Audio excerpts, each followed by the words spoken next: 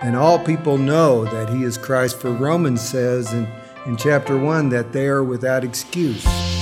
For we know by the creation that Jesus exists, and all things were made by him and through him, and nothing was made that was not made by Jesus Christ.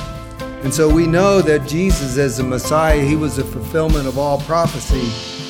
And it says that not one stone will be left on another stone in you, because you did not recognize the visitation, saying that those who reject Jesus Christ will be cast down and they will be destroyed.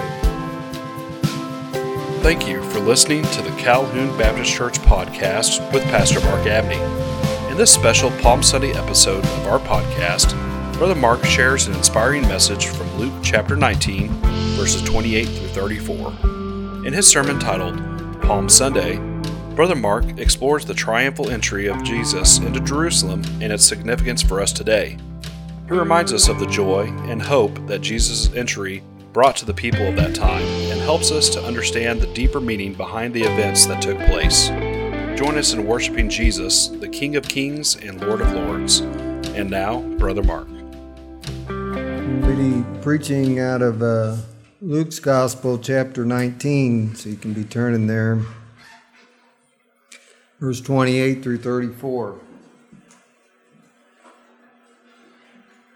you repeat that, please? Luke chapter 19, verses 28 through 34. It's Palm Sunday, and we're going to look at what Palm Sunday is, what's going on in the Word that causes us to celebrate Palm Sunday today. Luke 19, verses 28 through 34. Would you stand as we read out of the Word of God? And when he had said these things, he went on ahead, going up to Jerusalem. He drew near to Bethphage and Bethany at the mount that is called Olivet. And he sent two of his disciples, saying, "Go into the village in front of you, where on entering you will find a colt tied, on which no one has ever sat. Untie it and bring it here. And if anyone asks you why you're untying it, you shall say this, the Lord has need of it." So those who were sent went and found it just as he had told them. And as they were untying the colt, the owner said to them, "Why are you untying the colt?" And they said, "The Lord has need of it." And they brought it to Jesus, and throwing their cloaks on the colt, they set Jesus on it, and as he rode along, they spread their cloaks on the road. As he was drawing near, already on the way down from the Mount of Olives, the whole multitude of his disciples began to rejoice and praise God with a loud voice for the mighty works that they had seen, saying, "Blessed is the King who comes in the name of the Lord. Peace in heaven and glory in the highest." And some of the Pharisees in the crowd said to him, "Teacher, rebuke your disciples." And he answered, "I tell you, if they were silent, the very stones would cry out." And when he drew near the city, he wept over it, saying, would that you, even you, had known on this day the things that make for peace. But now they are hidden from your eyes. For the days will come upon you when your enemies will set up a barricade around you and surround you and hem you in on every side and tear you down to the ground, you and your children within you. And they will not leave one stone upon another in you, because you did not know the time of your visitation. Let us pray. Father God, we thank you so much for your visitation. You came incarnate as a man and lived among us a perfect life, and then went and died on the cross for the sins of all people. Whoever so would call you Lord would be forgiven of their sins and saved and have eternal life. And whoever stumbled over you, Lord, and rejected you would have eternal death. Lord, we thank you for your word that's clear, that's everything we need for daily living. Lord, I pray this morning that you would hide me behind the cross and give me the words to speak, that somebody might hear the truth today and come to know you as their Lord and Savior and make the greatest decision they could ever make. And Lord, we'll just praise you. We'll give you all the glory for everything that's accomplished. And your word never returns void. It always does work. Thank you so much. In Jesus' name I pray. Amen. You may be seated. Jesus just left the town of Jericho, where he had spent the afternoon with a little fellow named Zacchaeus, if you remember that story. Zacchaeus had climbed a tree to see where Jesus was passing by, and Jesus noticed him in the tree and said, "Zacchaeus, come down, because I'm going to go to your house today." And he went to Zacchaeus' house, and Zacchaeus said, "Lord, I repent, and I turn away from my sin, and everything that I've taken, I will pay it back." And Jesus said, "Today salvation has come to you and your house." As Jesus was nearing a town of Bethany, he sent two of his disciples ahead, telling them to look for this donkey and its unbroken colt. And the disciples were instructed to untie the animal and bring it to him. As Jesus sat on this young donkey and slowly, humbly made his triumphal entry into Jerusalem, fulfilling ancient prophecy of Zechariah 9:9, which says, "Rejoice greatly, O daughter of Zion. Shout, daughter of Jerusalem. See, your king comes to you, righteous and having salvation, gentle and riding on a donkey, on a colt, the foal of a donkey." The crowds welcomed Jesus in that day by waving palm branches and shouting, "Hosanna to the Son of David. Blessed is he who comes in the name of the Lord.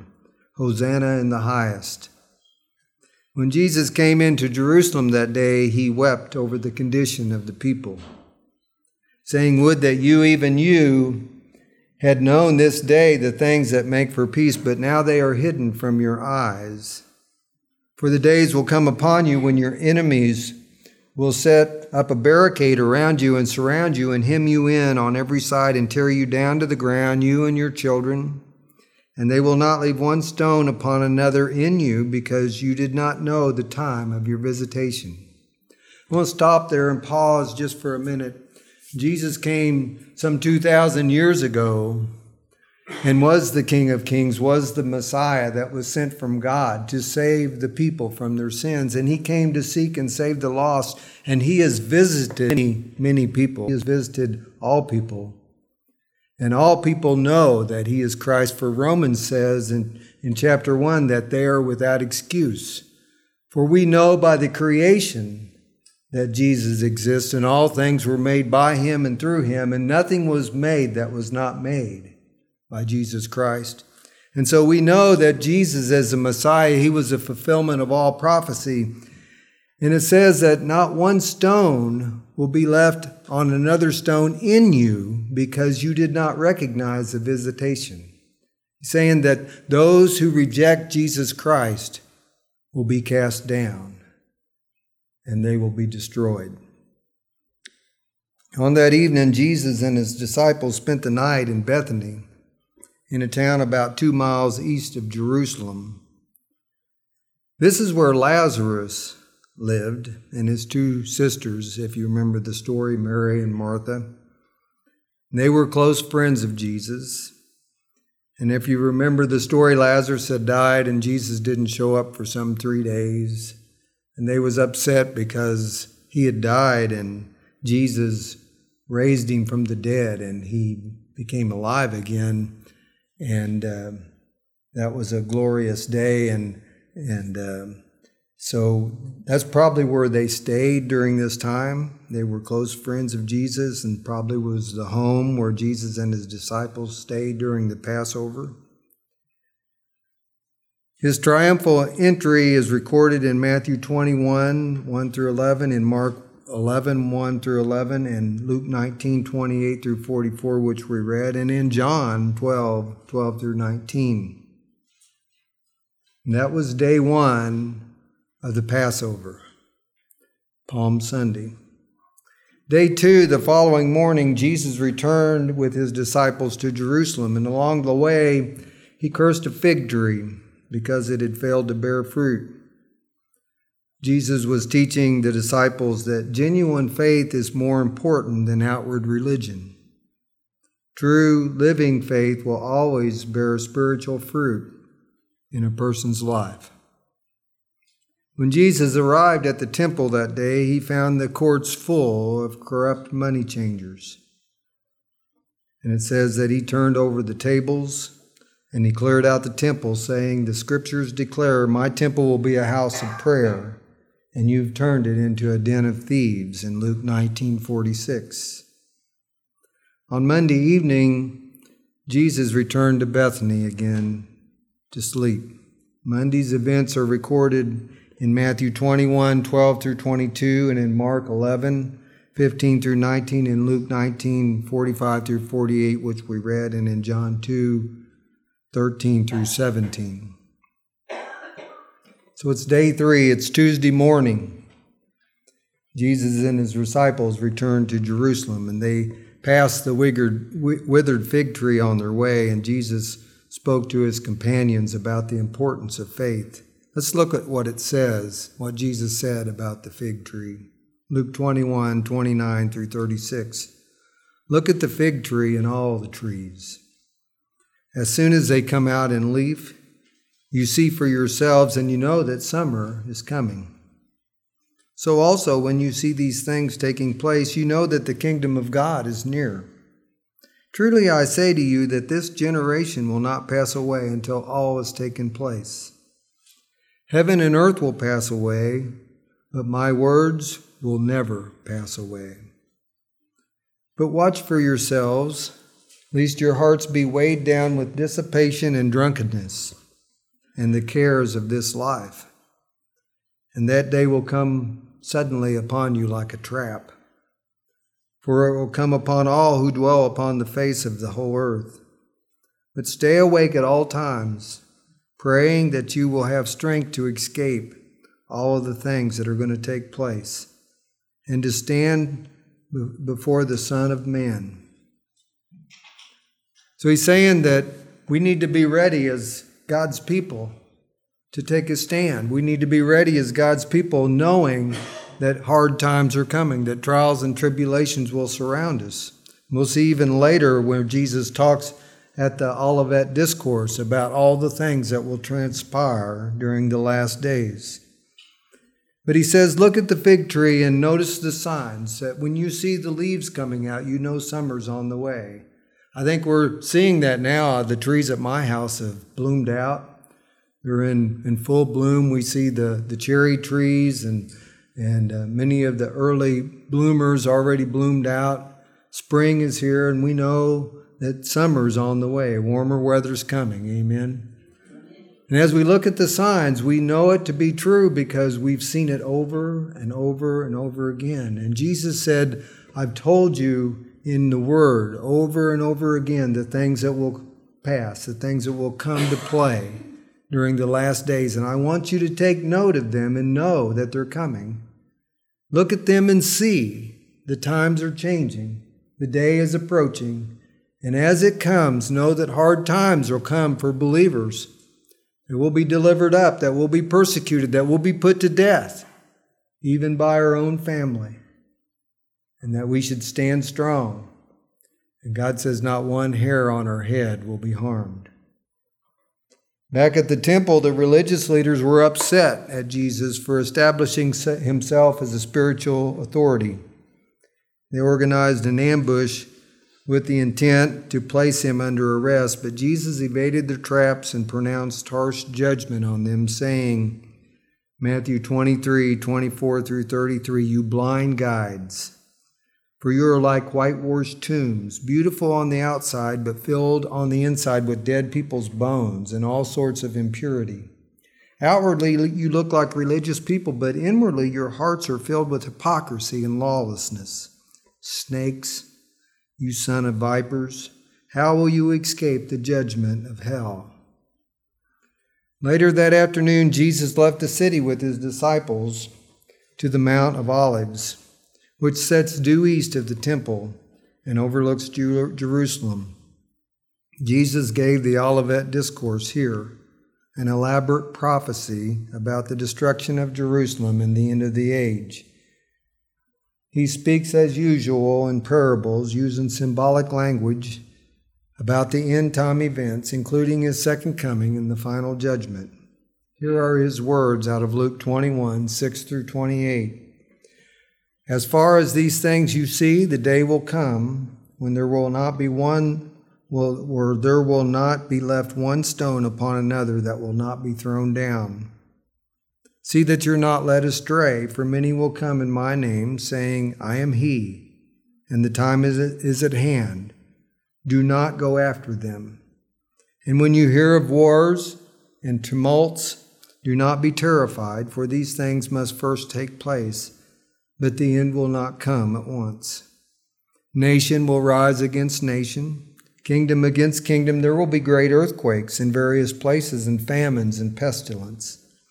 There will be terrors and great signs from heaven. But before all this, they will lay their hands on you and persecute you and deliver you up to the synagogues and prison, and you will be brought before kings and governors for my name's sake. This will be your opportunity to be a witness. This will be your opportunity to be a witness.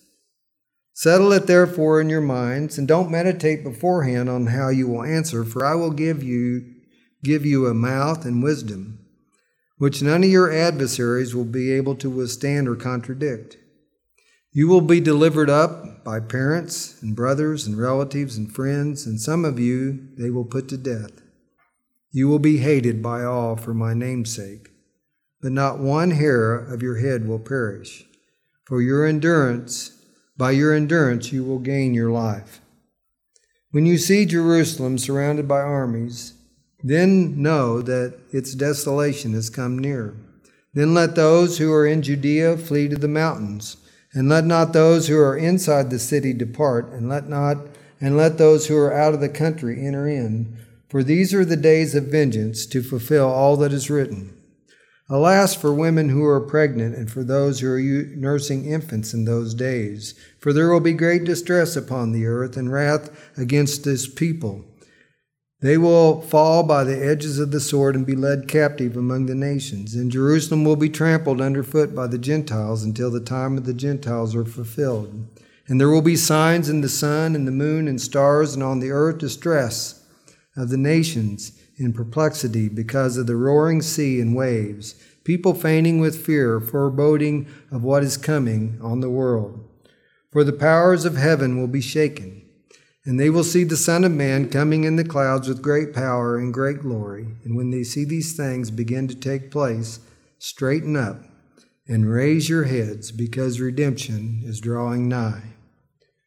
You see, Scripture indicates that this was Scripture indicates at this point where Jesus was, after he gave this Olivet Discourse, that Judas Iscariot negotiated with the Sanhedrin and came into the garden and betrayed Jesus with a kiss.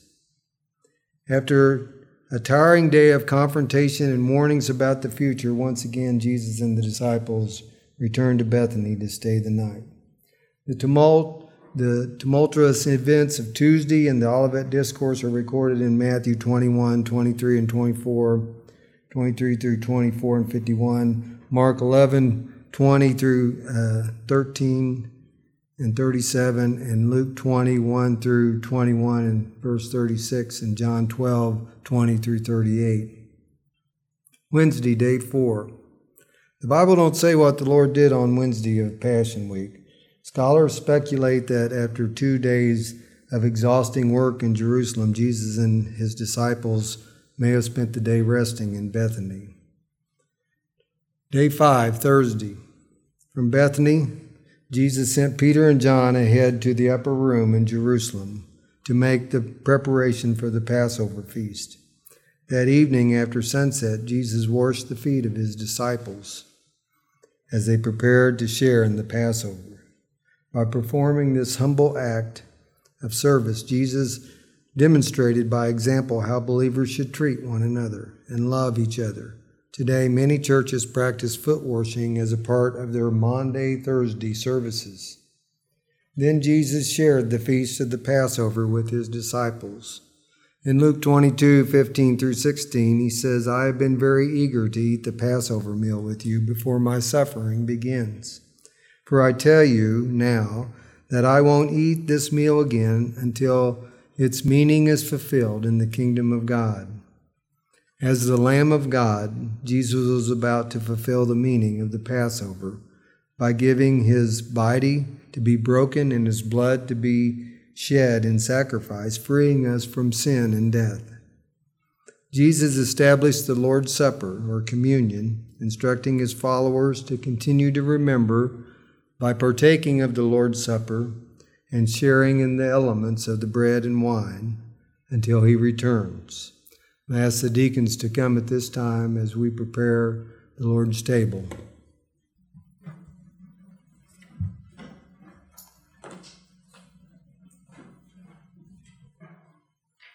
While they was in that upper room, Jesus told Peter of his denial. In Luke 22:31, he says, Simon, behold, Satan demanded to have you that he might sift you like wheat. But I have prayed for you that your faith will not fail. And when you have turned again, strengthen your brothers. Peter said to him, Lord, I'm ready to go with you both to prison and to death. And Jesus said, I tell you, Peter, the rooster will not crow this day until you deny him 3 times that you know me. Jesus and the disciples left the upper room and they went to the Garden of Gethsemane, where Jesus prayed in agony to God the Father. Luke's Gospel says that he sweat like drops of blood falling to the ground. Jesus asked the disciples to watch and pray as he went further to pray to God the Father. Jesus prayed, Father, if you're willing, remove this cup from me. Nevertheless, not my will, but your will be done. Late that evening in Gethsemane, Jesus was betrayed with a kiss from Judas and arrested by the Sanhedrin. And he was taken to the home of Caiaphas, the high priest, where the whole council gathered together began to make their case against Jesus. Meanwhile, in the early morning hours, as Jesus' trial was getting underway, Peter denied knowing his master 3 times, and the rooster crowed. Today's events were recorded in Matthew 26:17-75, in Mark 14:12-72, in Luke 22:7-62, and in John 13:1-38. We'll pick up with Friday on Easter morning. In conclusion, Palm Sunday is good news because Jesus announced that he's coming to dethrone all the principalities of this world and the spiritual enemy Satan through his death, burial, and resurrection.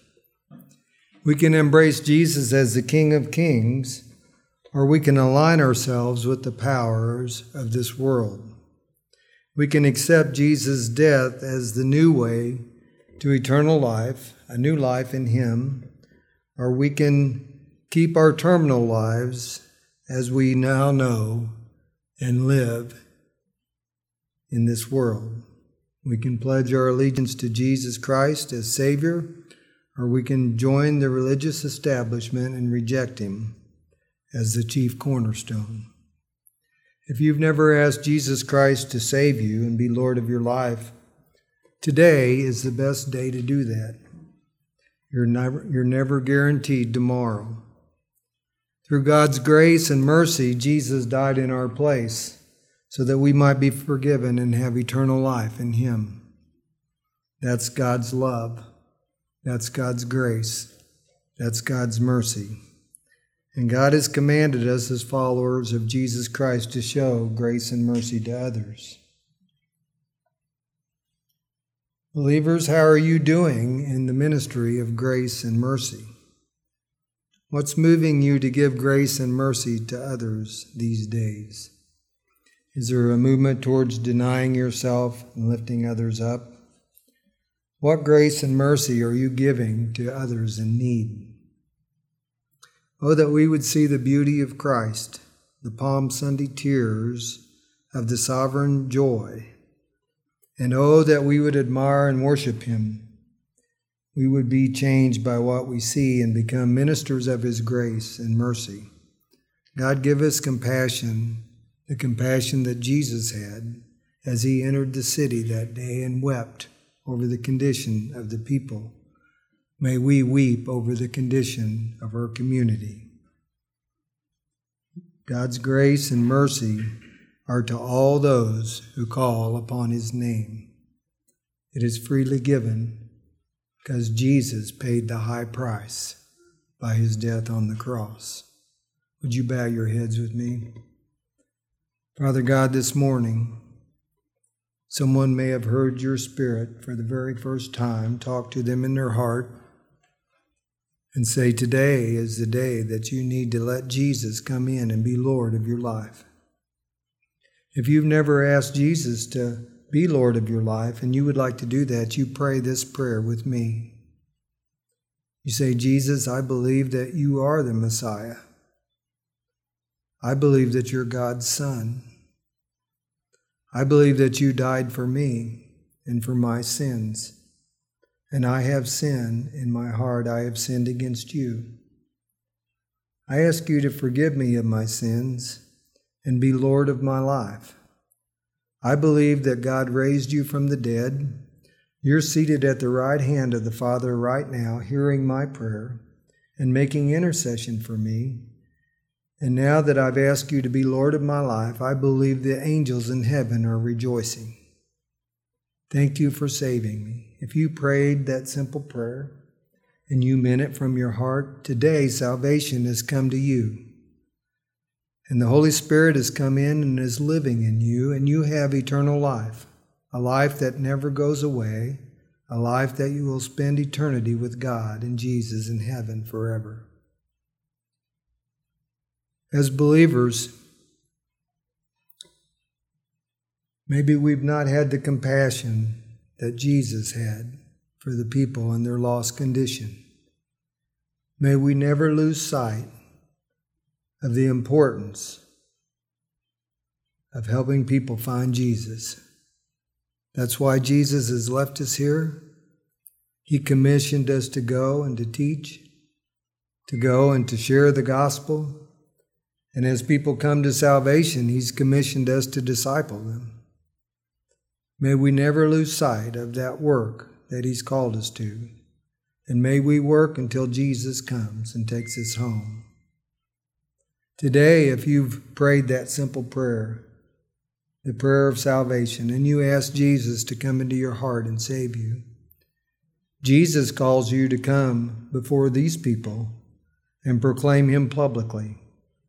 And Jesus said, whoever proclaims me before people, I will proclaim him before the Father which is in heaven. And whoever denies me before people, I will deny before my Father which is in heaven. So He calls you to come to the altar this morning and make a public profession of faith and say, I just asked Jesus to be Lord of my life, and He's come in and He saved me. And that's your testimony. And that's what God calls you to do as your very first step.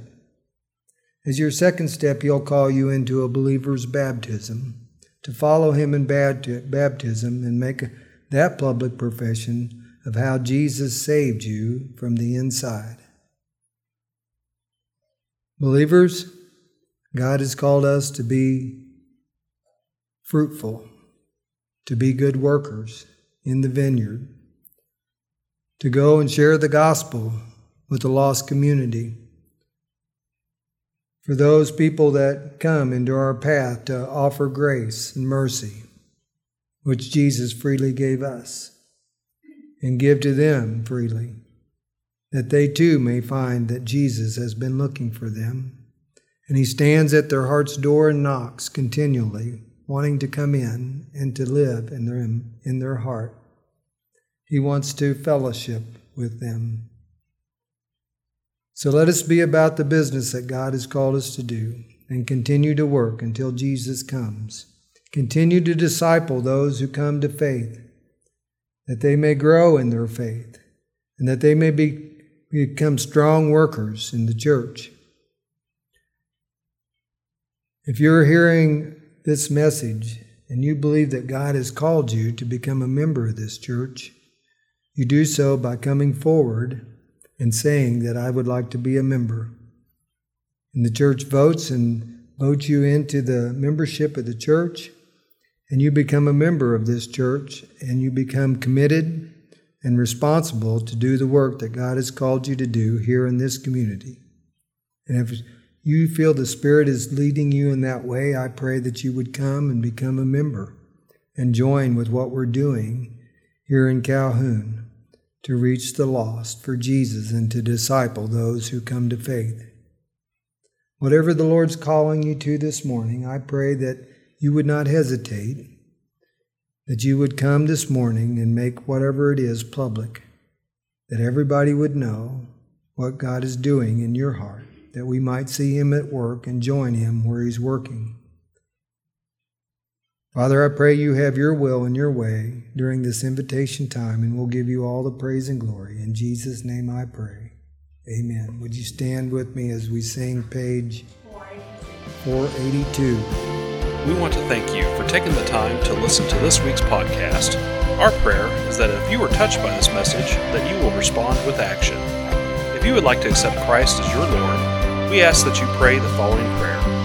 Lord Jesus, I know that I'm a sinner and I do not deserve eternal life, but I believe that you died and rose from the grave to make me a new creation and to prepare me to dwell in your presence forever.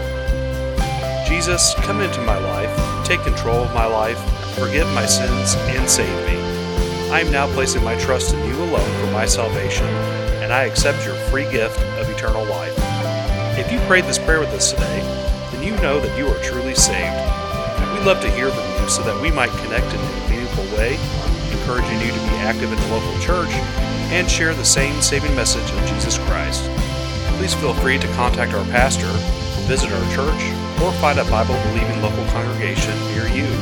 However you respond, please let us know.